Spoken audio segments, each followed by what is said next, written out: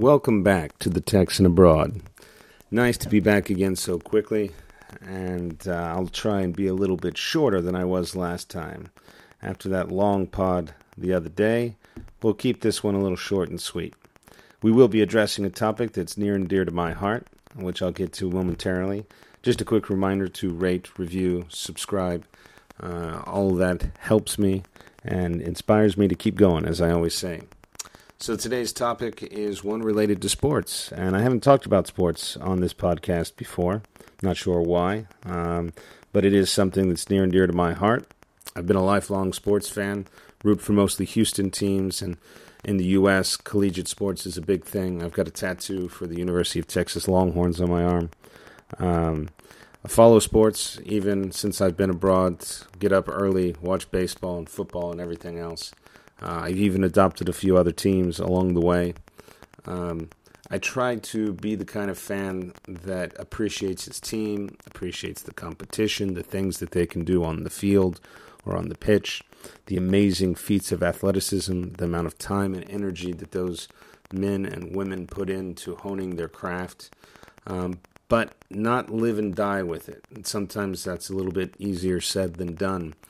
But there's a lot of negative aspects to being a sports fan or being involved in sports that I think we've taken a little bit too far, which I'll kind of get to here in a little while. But it's hard not to experience the heartache or even the anger or the shock or whatever it might be when you've been following a team or been following something for so long.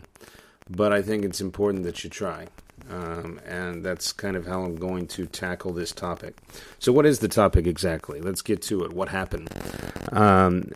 It's involving baseball, which I think a lot of people who are listening to this will understand, but some may not. Essentially, baseball, I often, when I describe it to my students, talk about it as the struggle between a pitcher and a hitter, a guy throwing a ball and a guy trying to hit a ball. And the guy throwing the ball has a distinct advantage in that he knows how fast he's going to throw it and where he's going to throw it. And the hitter has a distinct disadvantage because he doesn't know how fast it's coming, when it's coming, or where it's going to go. The Astros are accused and have been found to have stolen signs that indicate where the pitcher is going to be throwing and what he's going to be throwing. The speed, as far as I'm concerned, is the main thing. If you are going to throw a slower pitch, then the batter needs to start his swing a little bit later. If it's a faster pitch, he needs to start it a little bit earlier. So that little bit of information can be incredibly useful when a batter is facing a pitcher. And it seems that the Astros were using phones or other pieces of technology to understand what the signs a pitcher and a catcher were giving each other, so whether or not an off-speed or a fastball was coming to the batter. They then used, this is a little bit funny, banging on garbage cans to signal to the batter whether or not it was an off-speed pitch or a fast pitch. That then gave the batter the advantage, unbeknownst to the pitcher. And that season that they were accused of doing this, they actually ended up winning the title, what they call the World Series. And so, obviously, there is a huge scandal about whether or not or how much cheating happened, how much affected the game, and everything else. So the second question is, when did people find out? It's also an interesting story because there was a lot of people who heard rumors about the Astros stealing signs in some way. But it didn't fully come out until one of the guys who was on the team left the team and signed with a different one. And while he was on the other team, he came out and said specifically what the Astros were doing, how they were stealing pitches, and how they were relaying it to batters in the batter's box. So that is the way that this whole scandal started. Now, I heard an interesting interview the other day that a former baseball manager said that when you're in the dugout, you can hear incredibly well what's going on in the other dugout. I don't know if I believe that because I've been to a lot of baseball games, and it can get pretty loud and noisy, especially if the home team is doing well. But nonetheless, he made the comment that if there was a banging on a trash can, that other players, other managers would have heard it or should have heard it. I don't know if that's true. I haven't actually watched a lot of the videos that they've posted on YouTube claiming where you can hear the trash can or not. Perhaps I should, but I'll be honest with you, I'm not so heavily invested that I'm going to watch it. But I do think it's an interesting idea that if other batters or other players on the opposing team could have heard it, what did they think was going on? It's an interesting point. It doesn't do anything to the argument that the Astros did in fact cheat, but it's just an interesting side note in my opinion. So who was punished and how? Actually, the coach and the manager, or the coach/manager, was suspended for a year, and the Astros subsequently fired him. The same thing happened to the general manager, or the vice president of baseball operations. He was suspended for a year by baseball, and then also fired by the Astros. There were two other coaches, one who was a player and one who was also a coach on the Astros at the time, who were then fired subsequently from their jobs. So all in all, you had four people who actually lost their jobs and reputations to a great degree. And a lot of the players now that are currently on the Astros have really suffered a lot of reputational harm. There's a lot of talk going on by other players about how these guys are disgraceful and bad examples of baseball players, etc. But the players themselves were not punished. I think it's an interesting question because baseball has, as most professional sports, a players' union. And there are specific things that players can be and can't be punished for. They are collectively bargained between the players and the owners. And this doesn't really fall within any of those. So had the commissioner of baseball actually suspended any of the players, which also would have been difficult because it's almost impossible, or maybe not, and it's a question I'll get to figure out exactly who used what and when and how much. So it would have been incredibly complicated, in my opinion, to actually suspend some of the players. Not to mention the fact that this was 2 years ago, and since then these players have gone on to play in different clubs. So do you suspend players, all the players, the same amount of time? How does that work?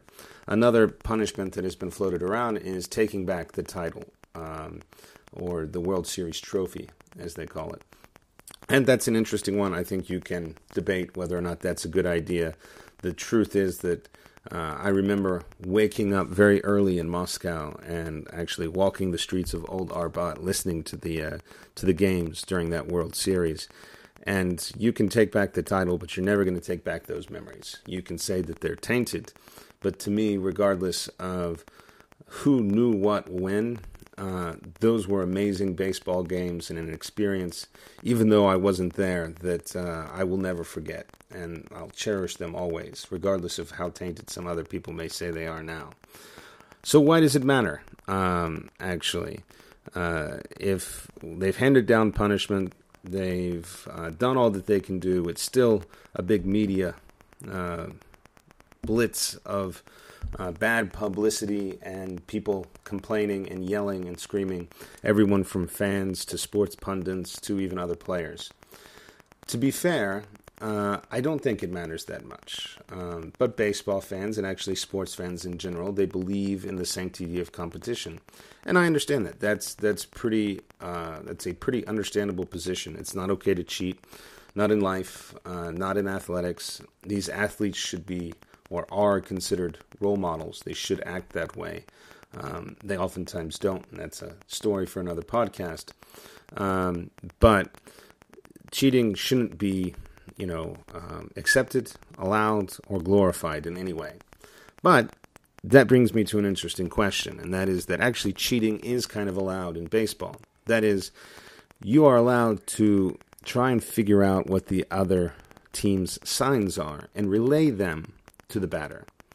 The problem here is that they use technology. Specifically, they used a phone to look at the pitcher and the catcher to try to distinguish what the signs were. So it's not the actual cheating that all of these people who are in an uproar are really complaining about. It's merely the kind of cheating that went on, right? So it's kind of like a teacher looking the other way for a crib sheet, but saying you can't use a smartphone, right? If you use technology, that's not the right kind of cheating. If you don't use technology, that's okay. That's just built into the brand and the culture of baseball. To me, that's a little bit hypocritical. If you want to say that cheating is wrong, then by golly, say it's wrong. But we've got this ancient, archaic system built into the sport of baseball. And because it's been going on for 30, 50, 60 years, it's okay. It brings me actually even to another point. Why are pitchers and catchers still using hand signals when there's got to be a better way? And it kind of brings, I think, a big problem of baseball in general to light, which is the average fan is incredibly old. If not actually old, they're old at heart. And that's not a bad thing, but it's an old, antiquated game. And part of that is the beauty, but part of that is also the problem and why baseball is now the third most popular sport in America, and probably falling, I would say. This scandal has kind of brought it back to the forefront to a degree. There's a lot of energy brought back to the life of the sport, which actually I kind of enjoy. But before this, actually, it was a distant third behind professional football and basketball. And it's because they're stuck in the past, right? It's okay if you cheat the way that people did 50 years ago, but don't cheat using modern conventions, which it's kind of odd to me that you would take the most highly competitive people in the world, tell them it's okay to cheat this way, and then draw this kind of arbitrary line with what kind of cheating you allow. Either allow it or don't. Put it in the rules or take it out. I'm not sure. That leads to the next question about this particular cheating, which is, did they affect the outcome? I think one of the reasons that the scandal is escalating and growing is because both the players and the owner of the Astros didn't do themselves any favors by actually speaking about it. In fact, they dug themselves a little bit deeper hole. In particularly, the owner said that it did not affect the outcome, then asked literally 90 seconds later, he said, "I did not say that," when he actually obviously did say that. The answer, I would say, is almost certainly it affected outcome of certain games. How many games, how many pitches, how many runs, I don't know. I think it actually would be an interesting question and data experiment. And actually, I'm surprised that Major League Baseball didn't try and do this, but try to actually evaluate going through game by game for that entire season, and especially the postseason in the tournament, to see if you can pick up the trash can noise in the background. Have some tech people, some audio people analyze it, find out exactly how many times the trash can was banged, what the result of that at-bat was, whether or not it drove in a run, it created a man on base, whether they got out, what was exactly the advantage that was given. Of course, that's a lot of work, and the people who at baseball most likely didn't want to do all of that and try and find all of the incredible details when they knew they weren't going to be able to punish much more than what they did. I suspect the other people who are still screaming about the Astros wouldn't be interested in such data, because that data may not go in their favor. And for them, it's just a question of the fact that they cheated. And that's okay. That's, your right to take whatever kind of perspective you want. But I think that information would be highly useful when trying to judge whether or not it affected the outcome. But I think it's a given that it did in some way. To what degree, I'm not sure. Which leads us to the question, did they cross the line? In my opinion, they did. Not necessarily because I think what they did was incredibly wrong. because I'll answer question 7 in just a minute. But I think they know the game of baseball. Most of those guys grew up playing it. They've been around it for decades, and they understand the written and unwritten rules, as imperfect as they may be.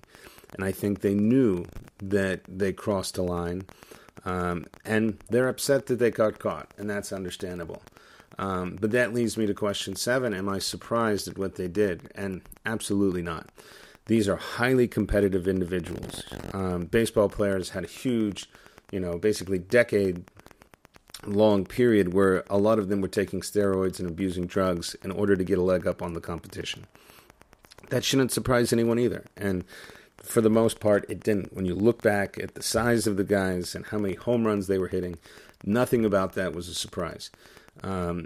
Anytime you're going to tie distinct advantages to someone's salary, you're going to have to watch out for people abusing or misusing a system.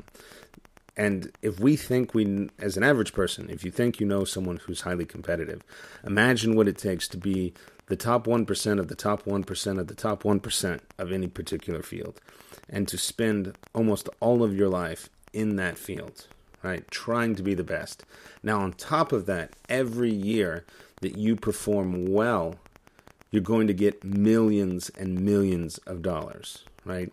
Most people in an average job, whether it's as a lawyer, as a teacher, or anything else, we do the best we can, probably because we like our jobs or we want to do well, but in part also because of the financial or professional success that we can achieve by being good at it.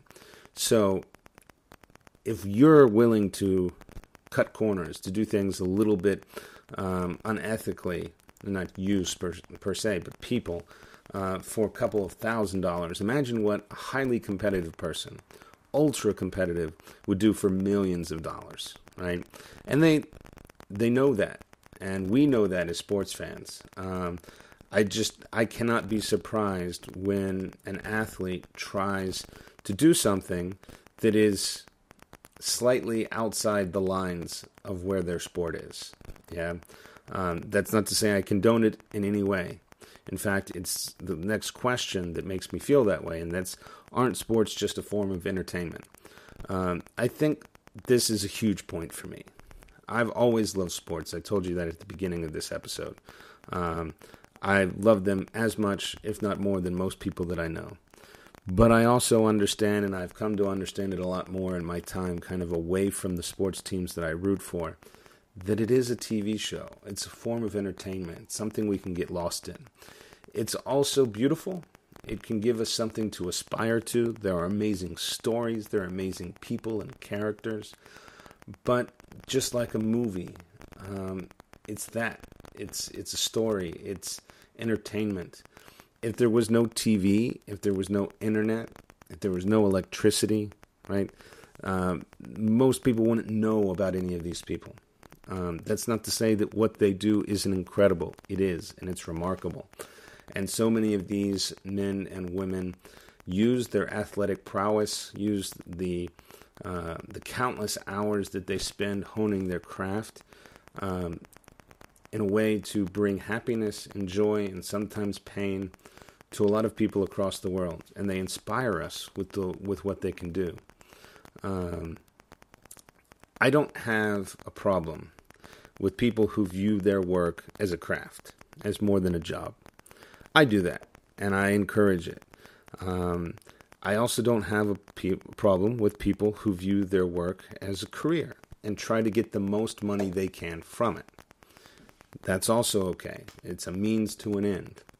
What I do have a problem with, a slight problem, is when you try and do both, right? If you love something, yes, you do it for semi-financial success, of course, but you sacrifice a little bit of the money or a little bit of the financial because you derive such pleasure from it. How do I know? Because I do that on a daily basis. The rates that I charge for teaching individuals, children, adults, groups, they're much lower than I could charge. Now, some of you may say that makes me a bad capitalist. I say it makes me a good person, because the reason that I charge what I do, the reason that I keep my rates the way that I do, and I have for years, is because I know what the average person here can afford. And I don't think that I should price out my services just so I can increase the amount of money that I make, when I know that I would rather help as many people as I possibly can.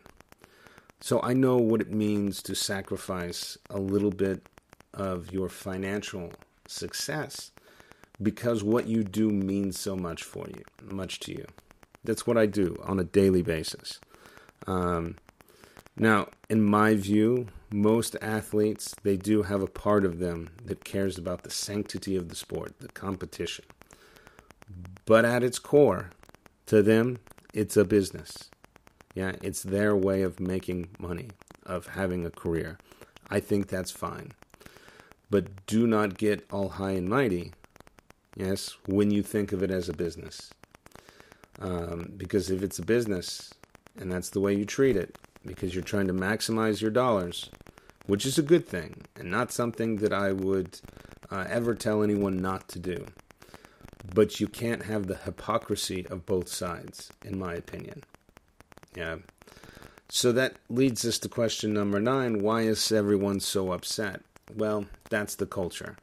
It's these days, I was just reading an article about politics, perhaps that I'll share with the pod a little bit later this week or next. But it was essentially that outrage culture is hurting politicians' ability to do their job. Because what used to go on behind closed doors, now it's a tweet, it's a video clip, it's a Facebook post, it's an Instagram post, it's whatever. And that makes it more difficult for people to actually go about the work of trying to govern in an effective way. A lot of sports figures, a lot of not just baseball players. LeBron James came out and said that he's really angry about it. They say they want blood. They say that these guys deserve to be beat up. They deserve to be hit. They need to take back that trophy, yada, yada, yada. There's even one guy who's suing the Astros, claiming it was their fault that he is no longer in baseball, despite the fact that he had an ERA, an earned run average of over 5 before he faced the Astros. It's a lot of fake outrage, right? They don't actually believe it. It's branding. It's art. It's entertainment, as I said. It's good for their brand, and so that's why they're saying it. Why do I believe that? Quite simply because every single athlete who has said exactly what they're saying also turns to the ex-Astro who's on their team and says, I forgive that guy because that guy seems remorseful. Except he's on your team. And again, that's a bit of hot hypocrisy in my opinion. You're willing to forgive the guy who can help you win the next trophy or the next game. But you're not willing to forgive and let go the guys who are still your competitors. That to me speaks of blatant hypocrisy. Or you're just doing it for effect. And that's what I actually think. I think that they're doing it for effect. As for fans, look, the full word for fan is fanatic. And so I understand that fans are going to take this personally. Dodgers fans or Yankees fans or whoever are going to say that we were robbed of a title. And that's acceptable. You can get outraged, you can get angry. But again, I think it's more you're trying to find something to be angry at. Because every team in almost every sport is trying to find an edge. As I said, I do think the Astros crossed the line. But it's sports, it's entertainment, it's competition. Yeah. And I think most people out there, if they looked at themselves honestly, could relate to a time where they perhaps crossed a line because they took a little bit easier road than they were supposed to. So don't make it out to be like the end of the world. I had a good friend who's a Yankees fan, and perhaps he's a much more passionate sports fan than me. Actually, there's no perhaps about it. He is the craft father of Moscow. And he sent me a message, and it was about 2 or 3 sentences about how he disliked some of the players on the Astros. And I said, that's fair, understood. He said, I've said my piece, that's enough. And without me saying a single word, about 30 seconds later, I got destroyed with another 15 different messages. He was clearly not finished. His outrage was just beginning. Now, he's a Yankees fan, and the Astros beat the Yankees on the way to the title. So I understand his outrage, but I do think it's misplaced in that there's enough things in the world to get angry about. We don't have to bring sports into that loop. And that's where I'll wrap up with just a few final thoughts. You can take the title away. You can think that these particular athletes are bad or evil or anything else. That's, as a sports fan or as an athlete or as a sports pundit, you're allowed to do all of those things. I would just reiterate the phrase, look in the mirror and think about the things that you've done in your life. And have you ever done something maybe that you weren't proud of or that crossed the line just a little bit? Throwing a baseball at someone is juvenile and absurd. And it's one of the things that I hate about baseball.